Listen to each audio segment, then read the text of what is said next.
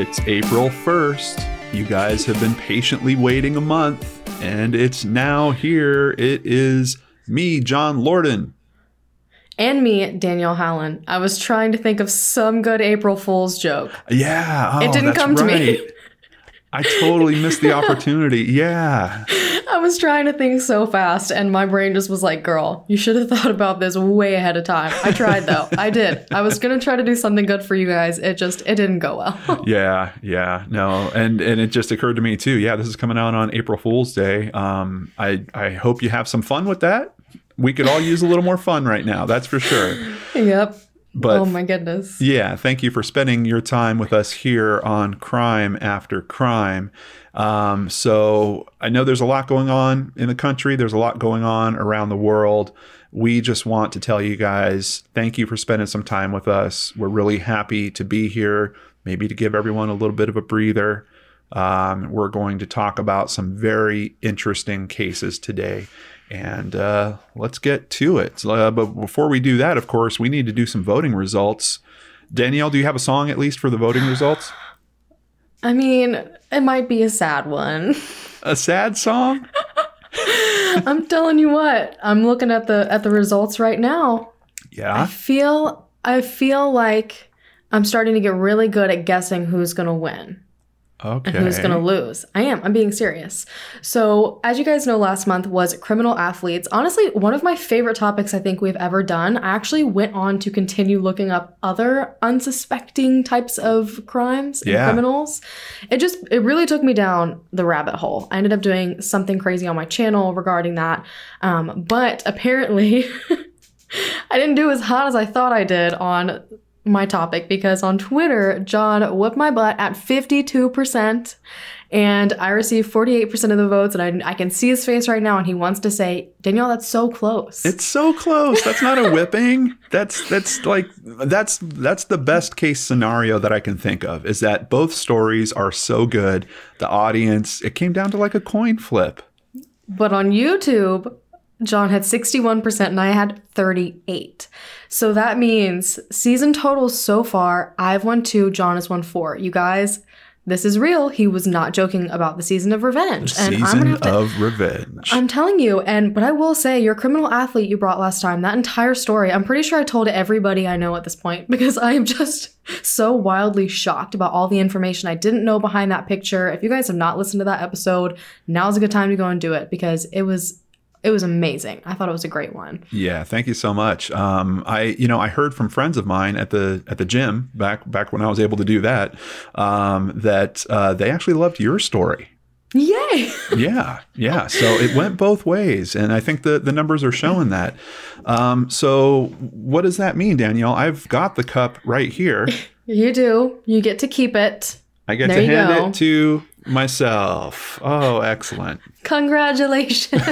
I guess I'll have to drink my coffee right from the pot now. That's right. I'm going to keep this. Yeah, actually, with what's going on nowadays, maybe it's best that I keep this mug, huh?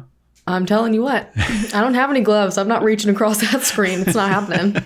I'll wipe it down before I put it in the mail. Thanks. I appreciate it. Yeah, and just to remind people or to let people know that maybe weren't here for season 1, it feels like we're following a trend that we've done before. It does. There was a little run on season 1 where I took a little bit of a lead, and then you came back with a vengeance. So is this going to be... It happened later on, though. We were like tit for tat for a long time. Yeah. And then all of a sudden, out of nowhere, we both had these runs. Yeah. I'm getting nervous already. Well, I don't know.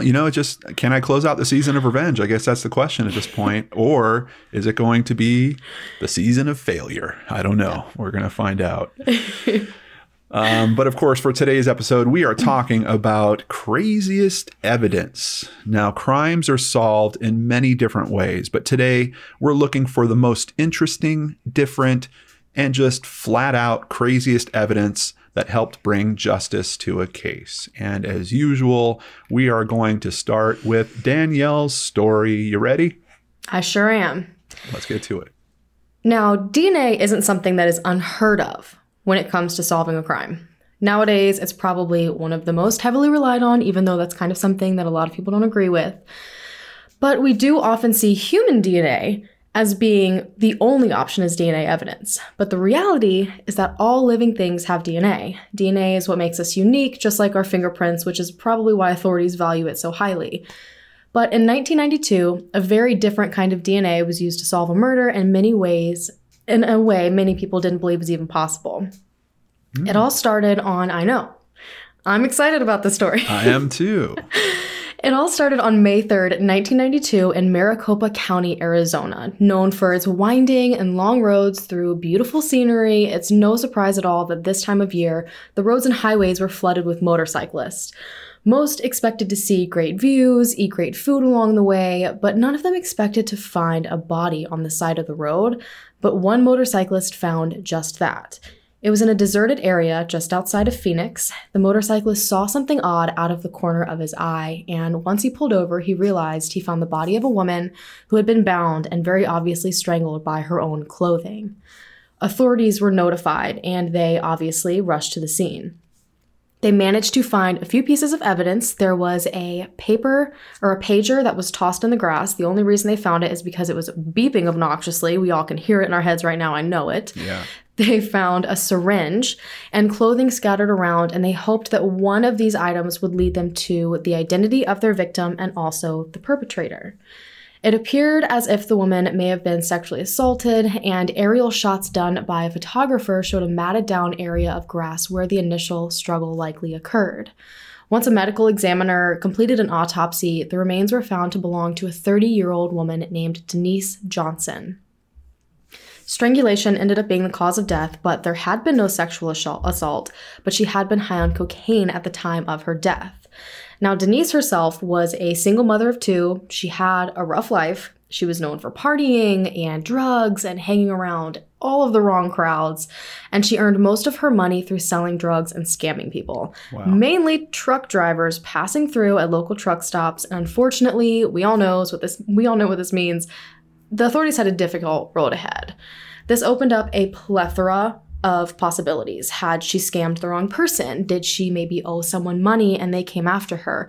Or during a sale, did she bump into someone with bad intentions that had fled the area at this point?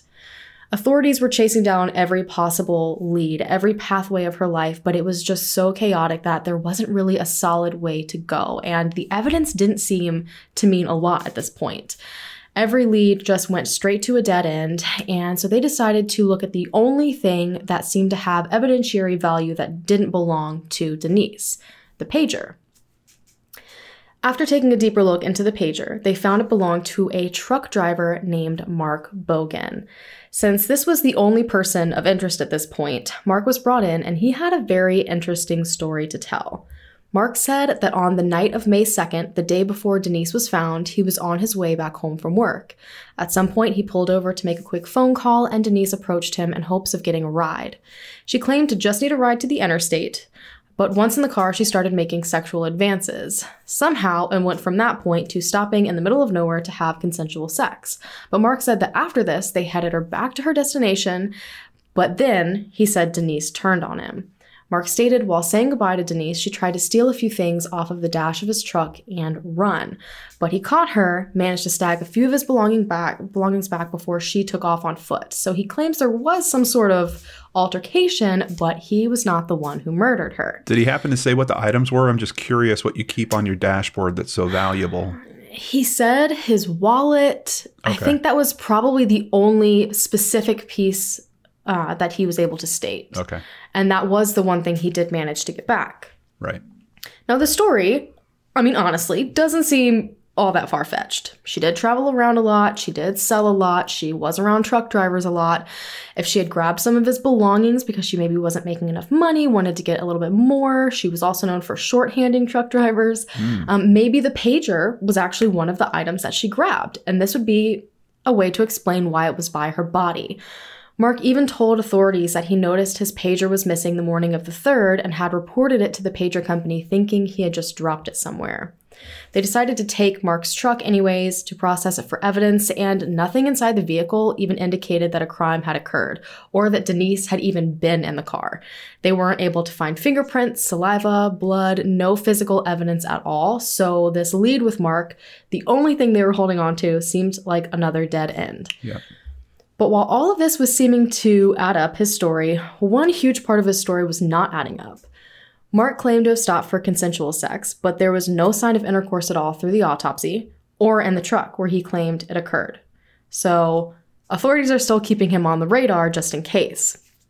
Witnesses did come forward claiming to see Mark leaving the scene of the crime around 1:30 in the morning, and his wife also confirmed that he arrived home at around 2 a.m.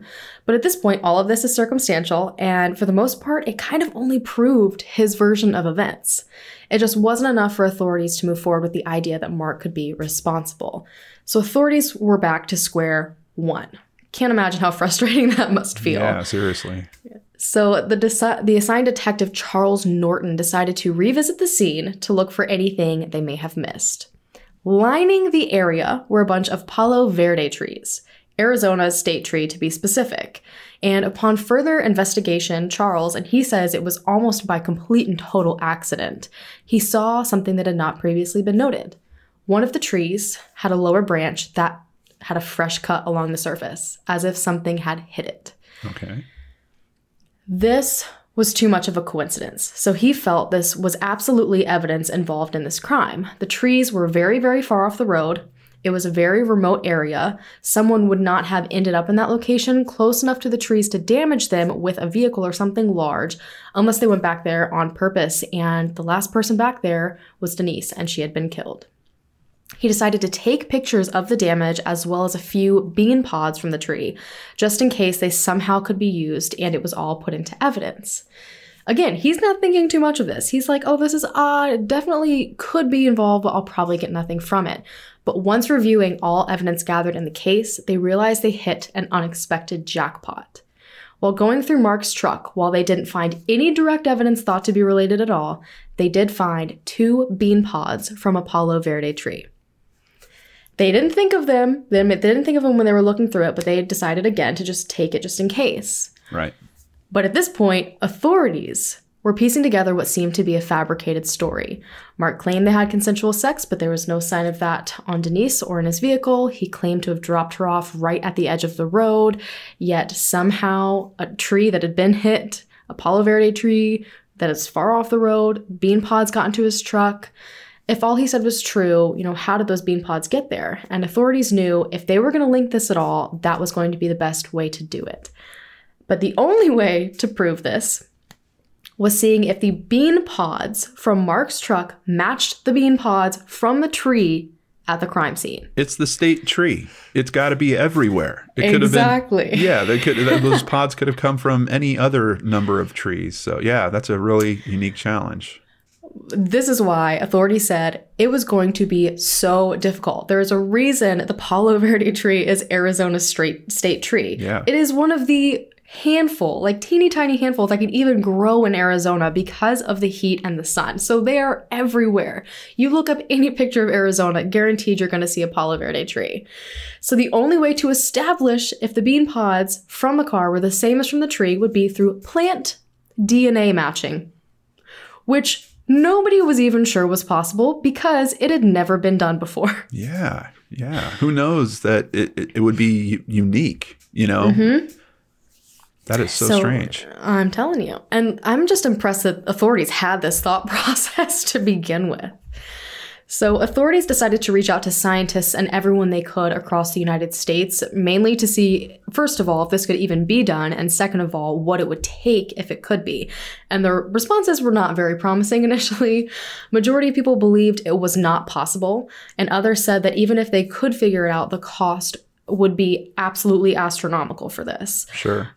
But that is until they found help in their own backyard at the University of Arizona. They managed to wrangle in the help of a plant molecular geneticist named Dr. Timothy Helangaris. He was very intrigued with the idea of plant DNA, specifically on the Palo Verde trees, since it's the state tree, so he got to work. Over months, he conducted several experiments, poured in, I believe, over $1,000 of his own money, and he was able to prove through his testing that each Palo Verde tree has its own DNA profile, just as each human being has their own DNA profile. Wow. He used a very interesting technique called randomly amplified polymorphic DNA, also known as RAPID. So he completely did something no one had ever done before. Yeah. To keep things as safe as possible once all of this was found out, and to make sure their first attempt worked to its potential, authorities collected and handed over 100 samples from Palo Verde trees across Arizona, and for good measure, gave the geneticist samples from the tree at the crime scene, without telling him. So he had absolutely no idea. Dr. Helanjaris came to them terrified and shocked one day when he realized a sample that he had been given matched pods taken from the crime scene. But this is exactly what they were hoping for. Yeah, he thought his theory was broke at that point because he's like, oh, it matched one of the other random trees. He panicked, but he had no idea. They ended up telling him, but he proved that it was possible to match tree DNA. So there was the April Fool's joke right there. They pulled it on this guy that was putting in his own money, taking on a challenge that no one else wanted, and the cops thought, "Hey, we're gonna just we're gonna pull one over on this guy." Exactly.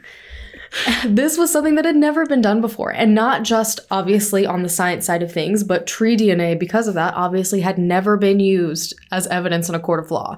So authorities knew this was going to be a very, very long shot, but definitely one worth going for, because it was the only evidence they had, and they had enough tests to prove it.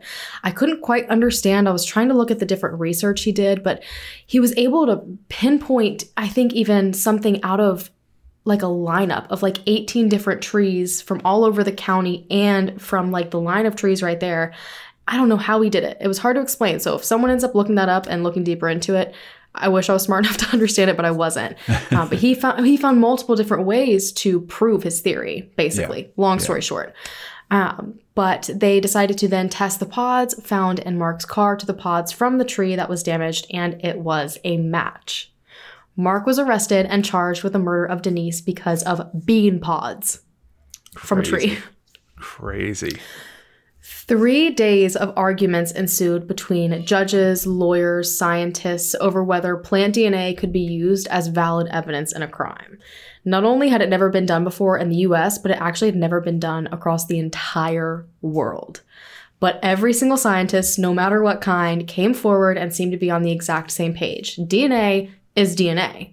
The geneticist was able to technically prove that plant DNA is distinct and unique, just as human DNA is, and human DNA is allowed. So the trial moved forward with the plant DNA from the bean pods being the main piece of evidence to prove Mark was responsible.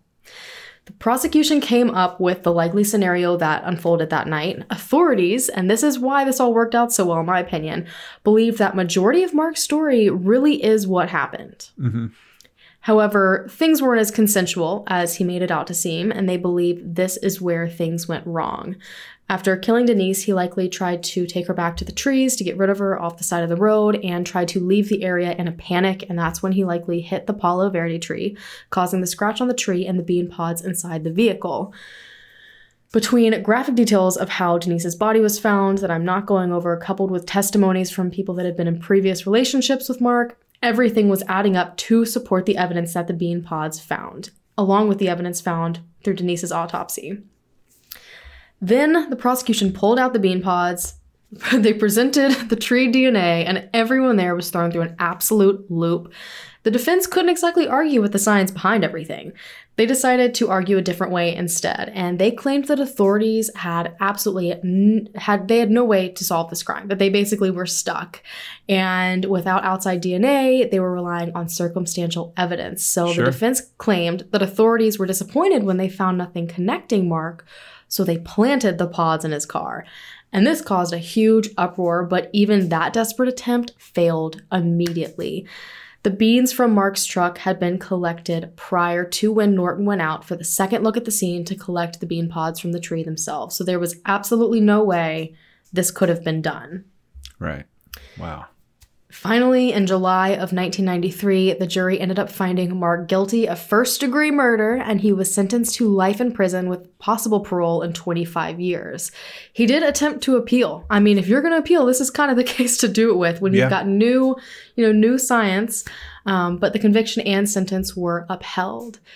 Authorities said that without being able to use the bean pods and the tree DNA from Mark's truck in evidence, the case never would have even made it to trial, and Mark would be walking free. Wow. Absolutely insane. Bean pod tree DNA. Is there any explanation about why he did this, what the MO was? So, I mean, it kind of ties into... From what I've seen, he was into bondage. Okay. And yeah, according to a lot of his ex-girlfriends, and he was very, very rough with it, and it wasn't like safe practices of bondage, and she likely panicked. The state that her body was found in, they thought she was sexually assaulted because there were certain marks on her. So that kind of tied in with the bondage, and they believe that, he just got mad because she started to deny him, and he acted out against her because of that. Okay. But they believe the rest of the story went exactly as he said. And that's why he was able to, come in so nonchalant and be like, hey, yeah, this is what happened. Because, it's like we always say, you have to find the truth within the lies. There's usually truth within it. Right. And they do believe she was, in fact, picked up. That matches what her lifestyle was like. And the timelines were matching up, but things just went wrong.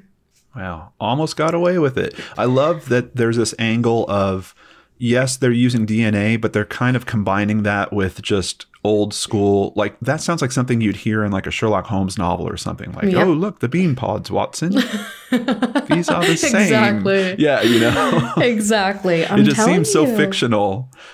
Well, sit and think about it. I feel like we all kind of see evidence as being very specific things. We hear about the same types of evidence being found over and over. And that's why it's so fascinating to me the way these forensic examinations are held. And, when they do forensics on a vehicle or something like that, they get things down to like the tiniest fiber. And it's for reasons like this. You just never know. Like, if I was new to the job and had been thrown in that, I would have looked at that and been like, wow, they tracked stuff in on their shoe one of the times they were in their car, and I never would have thought to take it. Right. I'd be fired right off the bat. But well, especially without the science there to back it. It's like you might look at an item like that and say, oh, okay, well, yeah, I've never heard of a crime being solved with anything related to that before, so that's not going to come into play here. But I think that's what's, especially being a good forensic investigator like that, I think you have to be open to just, I need to note, like using a scientific method, I need to note the condition of everything that's going on here, save all samples that I can. And obviously it paid out. And then on top of that, I think a real hero is, I can't remember his last name, but Dr. Tim in this. I mean, to take on a challenge like that. And he sure did. I think that's something cool about the scientific community, that it doesn't always necessarily get motivated by large amounts of money or, fame or stuff like that. Sometimes it's just a matter of putting a challenge in someone's hands. And trying to do something that seems impossible. Because I think that's, I think that was awesome because they went all over the United States speaking to different scientists, and they were saying 90% of them were like, nope, that's not possible. Yeah. Can't do that. Like, wouldn't even try, wouldn't even think about it. And I know that the test that he had was very, very different, obviously, than the test used on human DNA, but I'm sure it kind of it has to follow somewhat closely to that, you would think. You would think so. You think at some point they're dealing with the same, it winds up being the same type of information. So there has to be some of the processes that you could borrow from other samples. Yeah. Like even in biology, I've extracted DNA from a strawberry, So, I feel like, I don't know, but I'm very happy that he did that as well because, think about it. Yeah. There's no telling at this point what other things can be solved because he was like, you know what? Tree DNA. Let's do it. Yeah. Yeah, absolutely. Christy Arnhart, my co-producer on the Lord and Arts channel, she researches and writes a lot of pretty much all the episodes of Case Cracked nowadays. And she just sent me a script. I actually just recorded it, and it's going to be released by the time you guys are hearing this. We named the episode Detective Tinker, the Cat. Oh my gosh. And essentially, it is kind of along these same lines. It's about a cat DNA database that is created to help solve a crime because they find cat hair on an item that's found with part of a body. Oh, I feel like I think I came across that while researching for this episode. It's a really, really good story. And it just goes to show that, the DNA frontiers, I think we're still cracking into them. I mean, of course, we have the genealogy thing that's very hot and was a huge revolution in it right now coming into play. But you've got all these other interesting aspects of, take any piece of my clothing, you're absolutely going to find a cat hair fiber from one of my 4 cats on it. Absolutely. I bet take some of your clothing, a piece of Honda is somewhere on your clothing as well. So if there is some way to tie that back, and in these cases, these cases are a little interesting because they kind of know who they have to look at in at least in these cat cases. There's a different story from a woman in Canada I think it was around 93, where a leather jacket was left with her body, and the leather jacket had her blood all over it. So obviously it probably belonged to the guy that attacked her. Yeah. And in the pocket of the leather jacket was cat hair. And it tied back to her ex-husband, if I recall correctly. Oh my goodness. But in that case, they still have to know, like, okay, this is one of our suspects. Oh, this guy has a cat. That cat's name was Snowball, by the way. Oh my gosh. Let's go get Snowball's hair and let's do a comparison and see if we can match that up. But yeah, it's very... Well, I mean, think about it. How many people walk around and they have pets at home?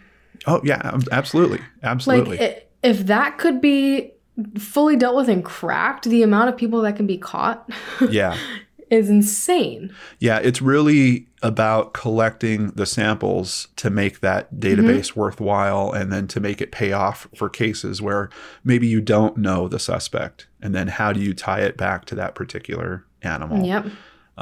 But yeah, plant pods, cats... Interesting. It's wild. Yeah. I know. I was so excited that it had never been done before. Yeah. I'm really happy you chose that case. I actually knew a little bit about that case. I had seen it before on one of those, investigative discovery shows or something, but like years and years ago. But when we first started talking about this episode, that's the first case that popped in my mind. I was like, oh, the plant pod case. I wonder if I should drop that one on her. But I opted not to. And you wound up picking it up. Because it was my favorite. I had a whole list of crazy ones, but a lot of them were way too dark for me to dive into. Yeah. There's some dark stuff. And some of them are too brief also. It's another typical thing that we hit when we're researching this show. In a very interesting way, mine, I don't know how we do this, Danielle. It's like we share a brain sometimes.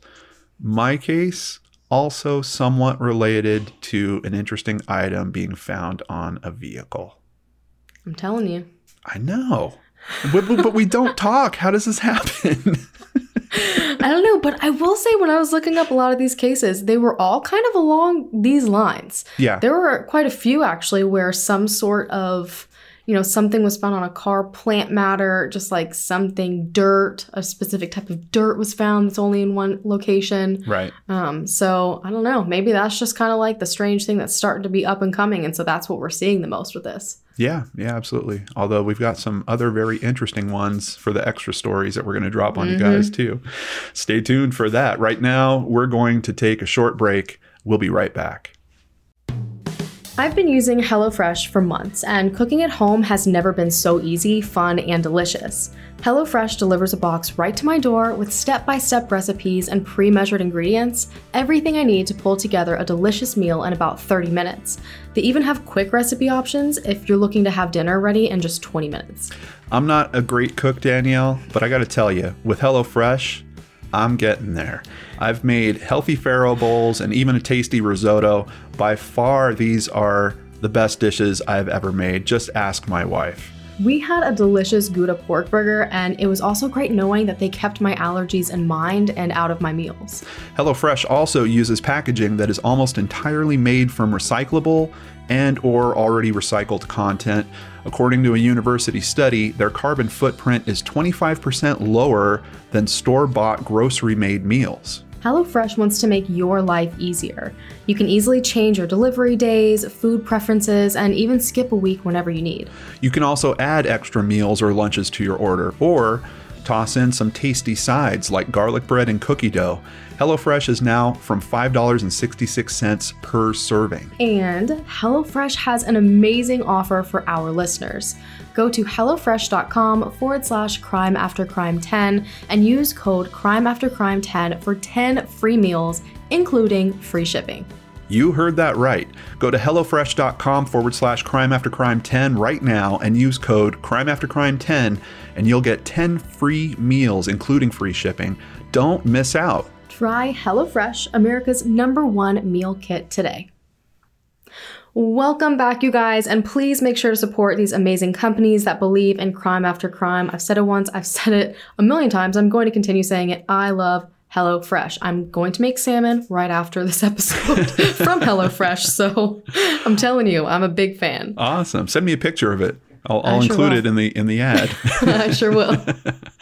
Yeah, definitely. I love HelloFresh too. And just to let you guys know, HelloFresh has picked up multiple commercials for this season. We are so proud to be helping raise awareness about their product, but also to get their support for Crime After Crime. Mm-hmm. So if you're a big fan of this show, try them. I seriously, you can't go wrong. You will absolutely love their service. All right, John. I told my story and I'm so excited to hear yours. All right. Well, let's see. I know we've got at least one big similarity. We're going to talk about a vehicle in here somewhere. I'm talking about a man named Vincent Brothers. Now, Vincent Brothers may have had a good education and solid career trajectory, if I can get that word out. But his love life, that was a very different story. Born May 31st, 1962, Vincent earned a bachelor's degree from Norfolk State University and got his master's in education at California State University in Bakersfield, California. His teaching career would also take off in Bakersfield, starting as a substitute teacher in 1987 and working his way up to vice principal of John C. Fremont Elementary School by 1995. Vincent was considered by many to be a respected community leader, mentor, and Christian family man. When it came to that love life, though, he would be married 4 times. Oh, boy. Twice to the same woman. Oh, whoa. Jailed for spousal abuse, skip out on the birth of 2 of his children, accused of infidelity on numerous occasions. He actually admitted to some of it, and also accused of sexual harassment of an employee. So, when his estranged wife, Joni Harper, her mother, Ernestine Harper, and his 3 children, Marquise, Marshall, and Lindsay, were found brutally killed in July of 2003, of course, investigators cast an eye in his direction. Vincent had moved out of the home only a few months prior, but was still around to see his children and help with things around the house. When it came to July 6th, 2003, the day of the murder, Vincent reportedly wasn't in California. Mm-hmm. He had flown over 2,000 miles away a few days before, splitting his time between visiting different family members in Ohio and North Carolina. Yee! I don't know how I feel about being a North Carolinian right now. I was going to say, Vincent didn't stop by, did he? Oh, geez. He sounds like a scary fella. Are you the alibi, Danielle? Surprise. Yeah. But no, he's not even in California, so of course he didn't do this. There were no signs of forced entry, no murder weapons left behind, and nothing of value seemed to be missing from the house. Vincent Brothers' DNA was found there, but investigators couldn't say that it shouldn't be there because he had lived in the home previously. They tracked him down at his mother's home in North Carolina and told him the news. Vincent seemed devastated initially. However, he didn't show up to the memorial service. He did come to the funeral. When police later asked for help from Vincent, they found that he wasn't quite the devastated father they had spoken to before. He was now being uncooperative and didn't seem interested in helping or even learning more about what was going on in the investigation. Investigators found an interesting clue. The car he rented in Ohio, a Dodge Neon from Dollar Rent-A-Car, had racked up over 5,400 miles since Vincent acquired it. What period of time? This is all over about the course. I think he probably had the car for about a week. Okay. That's what I was guessing.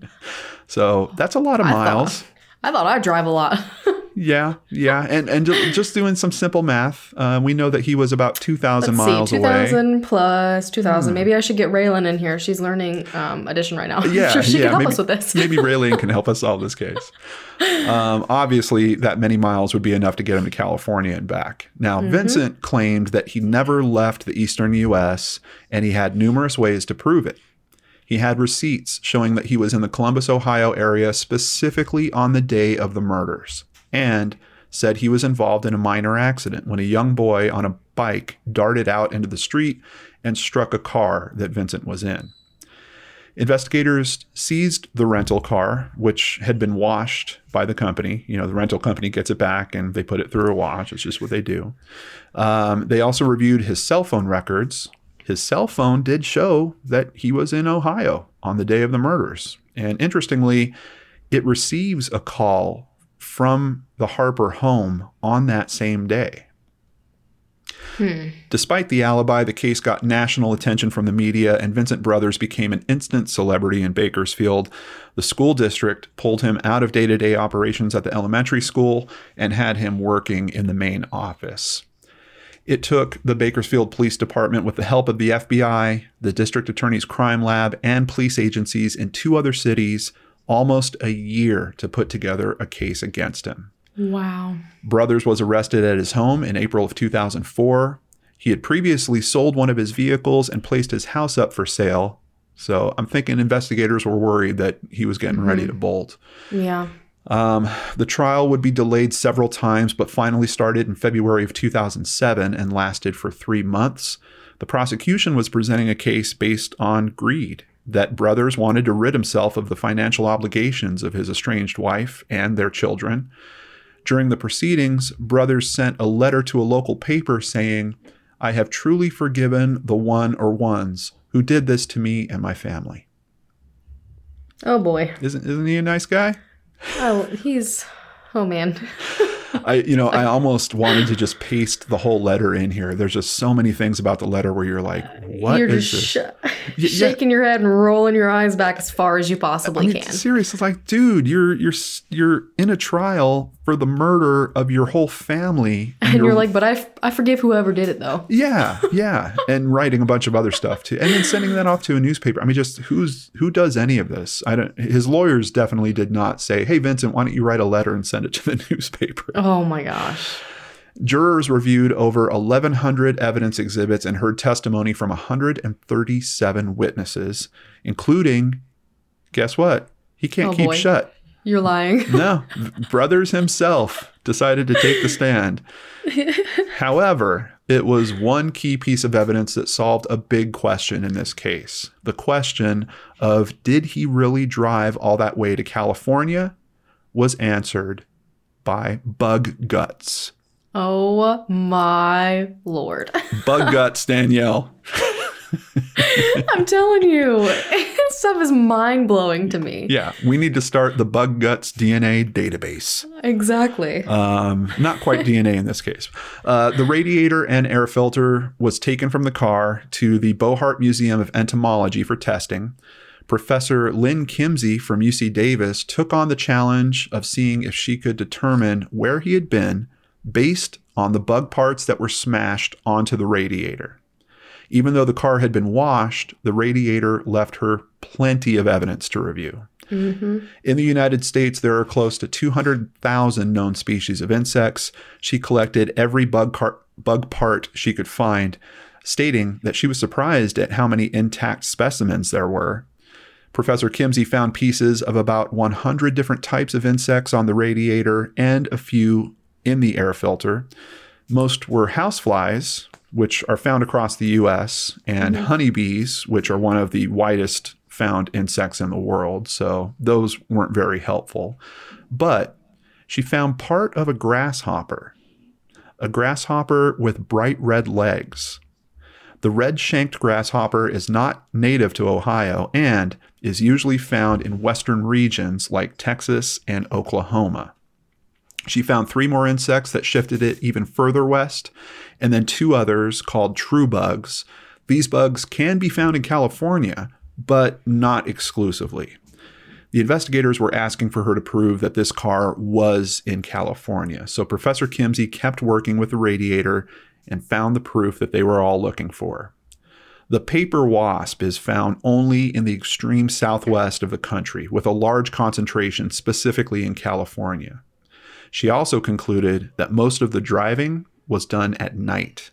Since she was on earth? Oh, bugs that probably only come out at night. Exactly. She was Dun, finding... dun, dun. Good job, Danielle. Yeah, you nailed it. That's fascinating. I love entomology. She was finding moths on the radiator. My biggest fear. Mm-hmm. Which are flying around at night. And of course, they're attracted to the headlights. So you're going to find a lot of moths. But she didn't find any butterflies, which fly around during the day. Her analysis even went as far as detailing 2 routes that the car must have taken to California. That's wild. That's crazy. Yeah. Professor Kimsey would wind up taking the stand and testifying with her results. But what about, we have store receipts from Ohio. It was clearly Vincent's card, and it was from the same day of the murders. So investigators went and they pulled footage from the CCTV cameras of those stores and found that it wasn't Vincent using the card. It was his brother, Melvin. When Melvin was confronted, he initially lied, but later admitted to it, saying Vincent urged him to do it. As for the accident with the young boy on the bike, apparently his other brother, Troy, was the one that happened to. Troy ignored a subpoena to testify and had an arrest warrant filed. He was eventually brought in and testified that it was indeed him that the accident happened with the young man. Did the brothers know what he was doing while they were kind of covering for him? Or do you think it was just like a, hey, I really, really need you to do this? Well, I think there's 2 possibilities there. You've got a guy that is used to cheating on his women. I mean, it's kind of all over his past. So it could be that he was telling his brothers, like maybe they didn't know that he had separated from his wife at that point. Mm-hmm. And he was like, hey, I got to go meet up with my lady over here. Can you do this for me? And this way I'll have proof, that I was actually there on that day or, things like that. And then maybe he hears the story about the kid on the bike hitting his brother's car and is just like, hey. That. Perfect timing. Yeah. Hey, let me, that happened to me. Okay. Just remember that. Good job hitting that kid. I can use that. Oh my goodness. Yeah. So, but the truth is, even if he's telling his brothers that he's doing that because he wants to go have an affair with someone, ultimately from his point of view, it's planning. I mean, he's planning this. Mm-hmm. So they cover for him for a while. Yeah. And, maybe that's just the type of relationship they had as brothers. Yeah. I don't know. On top of all that, remember, we've got the cell phone that's showing that he was in Ohio. Vincent had actually left his phone behind and instructed his brother that was keeping that phone to make regular calls from it. I didn't find anything else about this call specifically from the home back to the cell phone. I don't know if that was some kind of heads up about something or him just checking in with his brother, making sure he was using the phone. But yeah, so he had his brother using the phone. The prosecuting district attorney, Lisa Green, stated that brothers lied at least 41 times while on the stand. On top of that, while changing from his jail uniform into a business suit for his court appearance, you're going to love this. He apparently attached both of his leg restraints to the same leg, rendering them ineffective. Oh, man. This guy's a trip. You find the good ones. I mean, does he think he's being a magician? What is he doing? He put both. That's hilarious. Yeah. How do you put him? I would imagine what he tried to do maybe was wrap the chain around his other ankle and then attach the cuff to the same leg so that he could slip his foot out through the chain. But they obviously caught him. My goodness. But that wasn't all, Danielle. He was also found to have 3 makeshift handcuff keys hidden in his hair, according to a Kern County Sheriff's Office spokesman. He must just have like an adrenaline problem or like, you know what I'm saying? I'm being so serious. It's almost like he loves this thrill and he's like, how crazy can I make this? Yeah, because even what's that about? He's going to put a handcuff key in his hair and then what? In the middle of court, he's going to start like wildly shaking. Yeah, shake it out of his hair.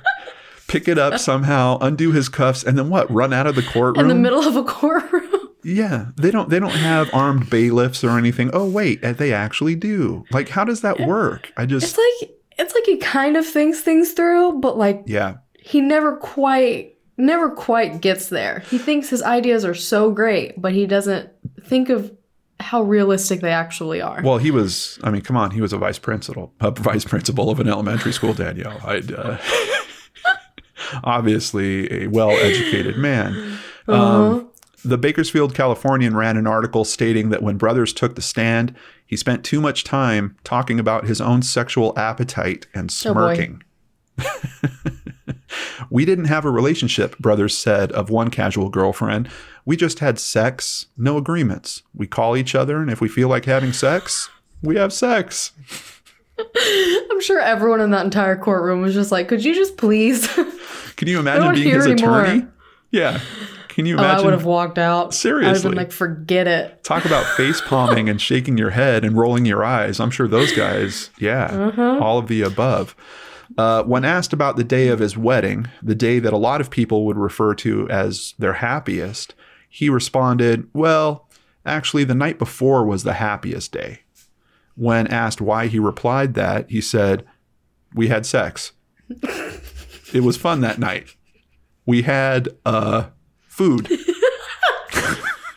And then he smirked. A simple man. Yeah. So I guess from that we can infer that he didn't have sex on his wedding night. I hadn't even thought about that. Yeah. I mean, that's the only thing that makes sense, right? Why is he going to say, I know. Well, the night before was better because we had sex and food. Yeah, oh, that's hilarious. Man, it took only 6 hours of deliberation by the jury. Brothers was found guilty on all 5 counts of first-degree murder and sentenced to death. It's reported he showed little emotion at his sentencing. He's currently on death row in California's San Quentin State Prison facility. When sentencing was handed down, his daughter from a different relationship, Margaret Kern Brothers, made a powerful statement. I'm leaving my name with him. I don't have a father now. He is just a man handcuffed to a chair, looking straight ahead. He will never see me again until it's time to die. Ooh. Yeah. All right, girl.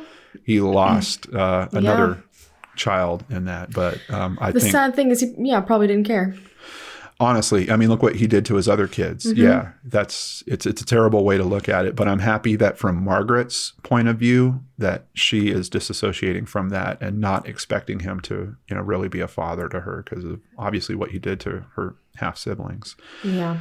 A big thank you to the LA Times, Bakersfield.com, the Bakersfield Californian, the Smithsonian Channel, who did an excellent series on it. I can't remember what the name of the show is, but they had a really good show on this case. Murderpedia and Wikipedia for information contributing to today's story. Now, and I forgot mine again. So huge thank you specifically to Himraj Singh from Lawyers Update. He did an amazing article on my case, as well as Wikipedia and Murderpedia. Awesome. Did you run into the episode that I saw about your case? I think it was like Forensic Files, maybe? I don't think so. Okay. I don't think I did. If I find it, I'm going to have to send it your way.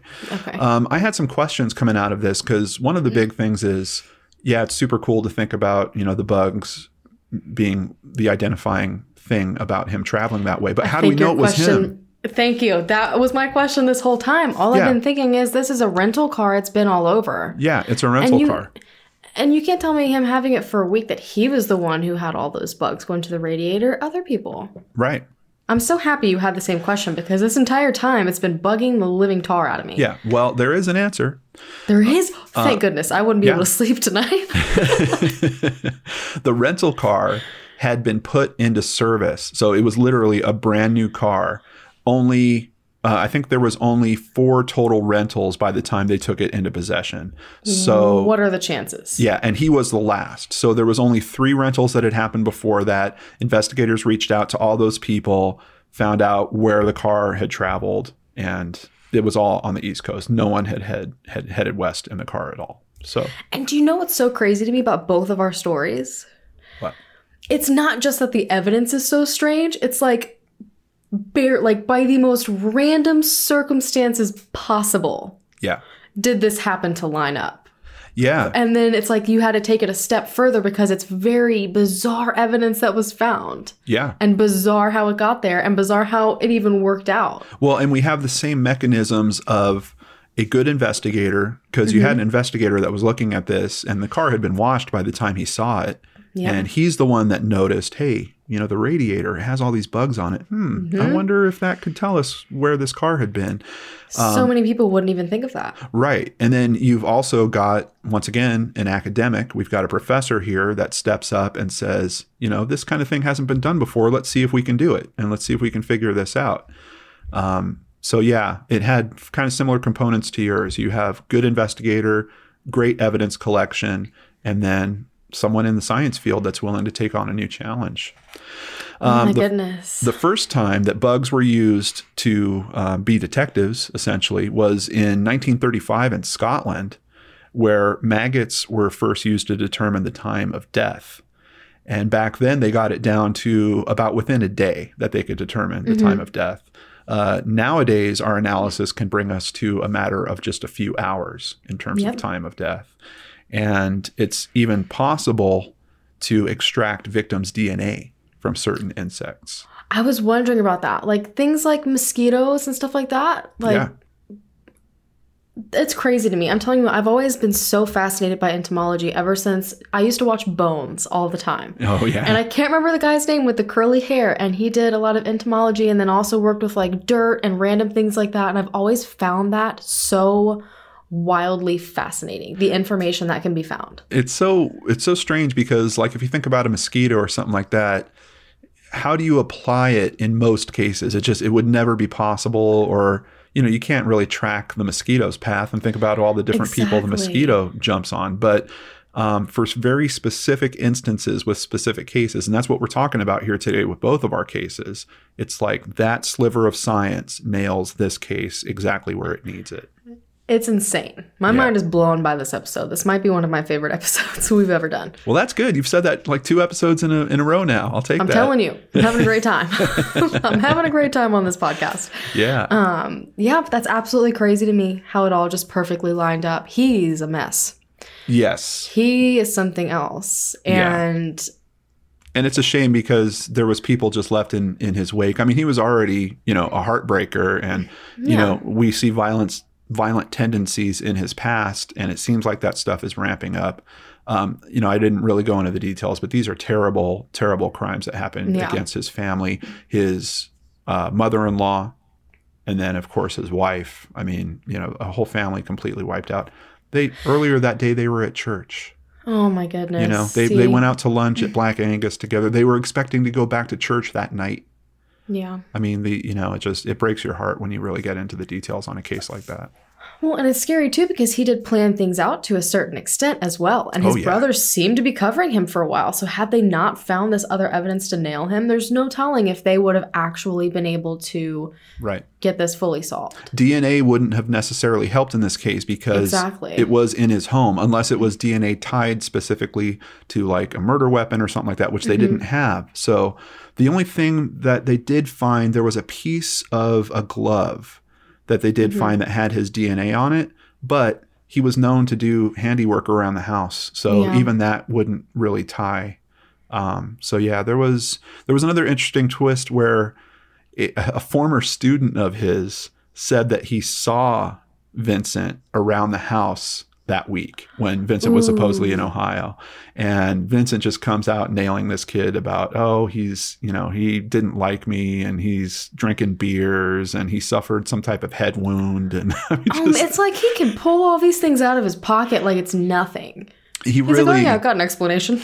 Yeah. The sense you get from this guy is just he's got an explanation for everything. But when you really listen to what he's saying, in some of his arguments, he actually takes his own case apart, which is something else that it seems like his lawyers were struggling with. So those poor lawyers. Yeah, definitely.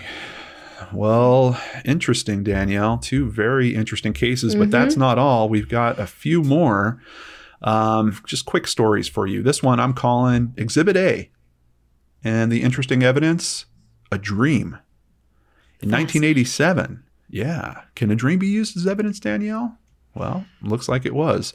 A woman in 1987 said she was sexually assaulted and that her attacker's face came to her in a dream.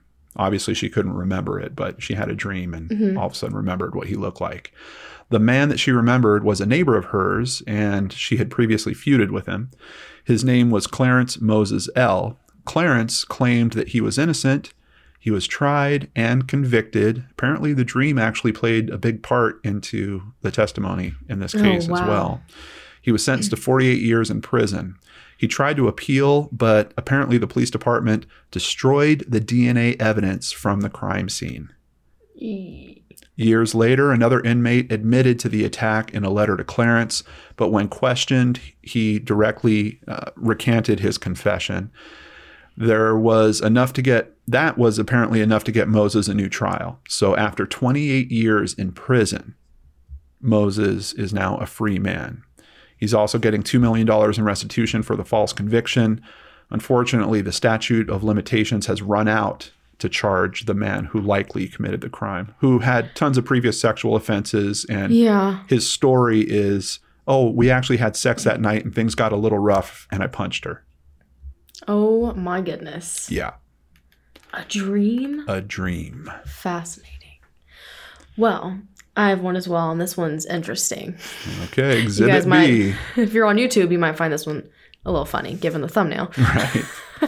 In 1991 in Salt Lake City, 78-year-old Lucille Johnson was murdered in her home.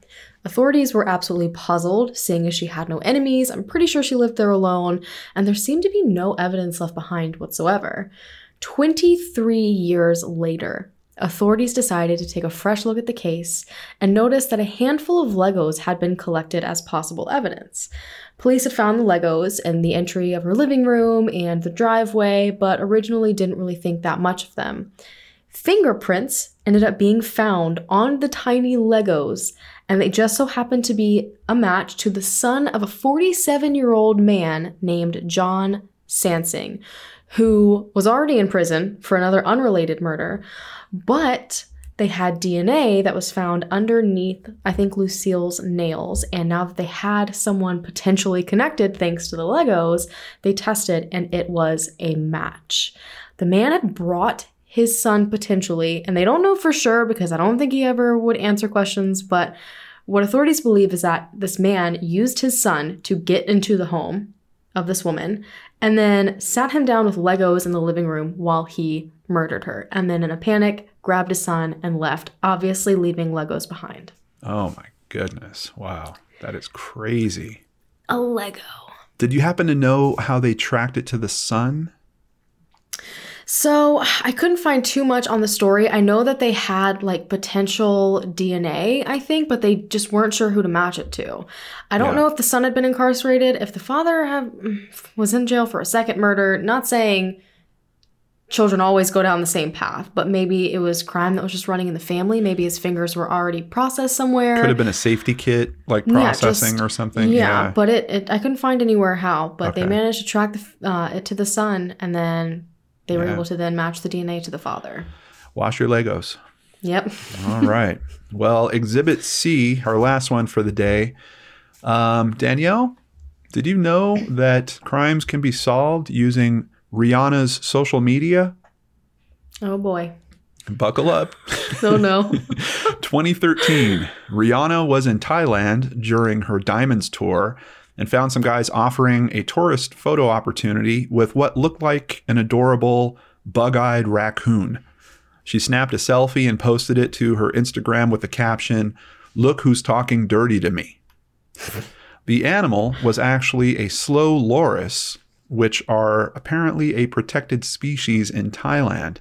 Authorities were alerted to the picture of Rihanna, and police arrested the two individuals who brought out the slow loris as a photo opportunity for tourists. The men could face up to 4 years in prison. I mean, they have to know who Rihanna was. And they had to have known they were doing something illegal. It wasn't like she was dressed up like she was just off stage or something. I mean, she's wearing casual clothes and she's got sunglasses on. And oh, man, talk about like perfect series of events there to screw yourself. Yeah. But guess what, Danielle? That wasn't all. Rihanna continued her trip, and she visited a sex show. Oh, no. And she posted to social media about it. Either I was wasted last night, or I saw a Thai woman pull a live bird, 2 turtles, razors, shoot darts, and ping pong all out of her blank. You are lying, right? Nope, I'm not. She wrote that in a message on September 20th to her more than 32 million followers on Twitter. The bar owner was cited and charged. The local district chief stated, "It was the result of the visit by Rihanna. The authorities will be more strict towards inappropriate shows or wildlife attractions." Rihanna's just single-handedly taking down criminals without even knowing it. Don't be a criminal in Thailand when Rihanna's around with her cell phone. Like, the chances of one is insane, but the fact that two different crimes out of that. On the same trip. Man, that second one was bizarre, too. Yes. If I would have thought I had been drugged. Seriously. I'd be like, who gave me what? Because yeah, this isn't normal. Oh, my goodness. Some crazy ones, guys. Crazy. But this brings us to who's going to win this month. And keep in mind, I'm 2 behind right now. She's making an appeal to the audience. I'm just reminding them. But you guys get to vote on who had the best, craziest evidence story. That's right. And for the first 7 days after the episode drops, you can vote on our Twitter account @CrimeAfterPod, or you guys can also vote on YouTube. Just kind of hover your mouse over the video or put your finger on the video at any time. A little eye will pop up. Click the eye, cast your vote, and we'll see what the totals end up being next month. I vote for Rihanna. I know, I do too. Can we make her an option? Rihanna, the crime fighter. Please join us again on May 1st when we're back with our next episode in honor of how much we love HelloFresh. I'm just going to come out and say it. Which is pretty serious. Yeah, this is a serious relationship we have going on with HelloFresh. We are doing the episode Felony Foodsters. This is going to be interesting. Food-related crimes or people that are driven by food motives. There's all kinds of different ways this can go. People driven by food motives. I don't know why. That's hilarious. The porch pirates that are taking Danielle's HelloFresh. Oh, look, I would find someone immediately. and send Rihanna after them. Exactly. If you loved this and you want to find more of John and I, first of all, if you're on the podcast version of this, I want to remind you, we do have a YouTube version, video version. But we also each have our own YouTube channels. You can search Danielle Hallen or John Lorden or Brain Scratch for him. And we both have social media. I usually am only on Instagram. I will say that. And again, just look up Danielle Hallen. Yep. You can find me on Twitter @LordenArts. If you have ideas you'd like to submit, please email us at crimeaftercrime@lordenarts.com, or you can also tweet them to us @crimeafterpod. Crime After Crime is produced and hosted by Danielle Hallen and John Lorden. And as always, thank you so much to all of our patrons. You guys, I absolutely love our Patreon specials that we do. It's a segment we do monthly with them. We go into all sorts of topics. It's awesome over there, so you definitely should check it out. Plus, patrons get a personal shout out and upcoming Patreon specials as well, where we butcher your names, and it's amazing. We just have a great time over there. Yes, we do. If you enjoyed this show, please rate or review us on whichever platform you found us on.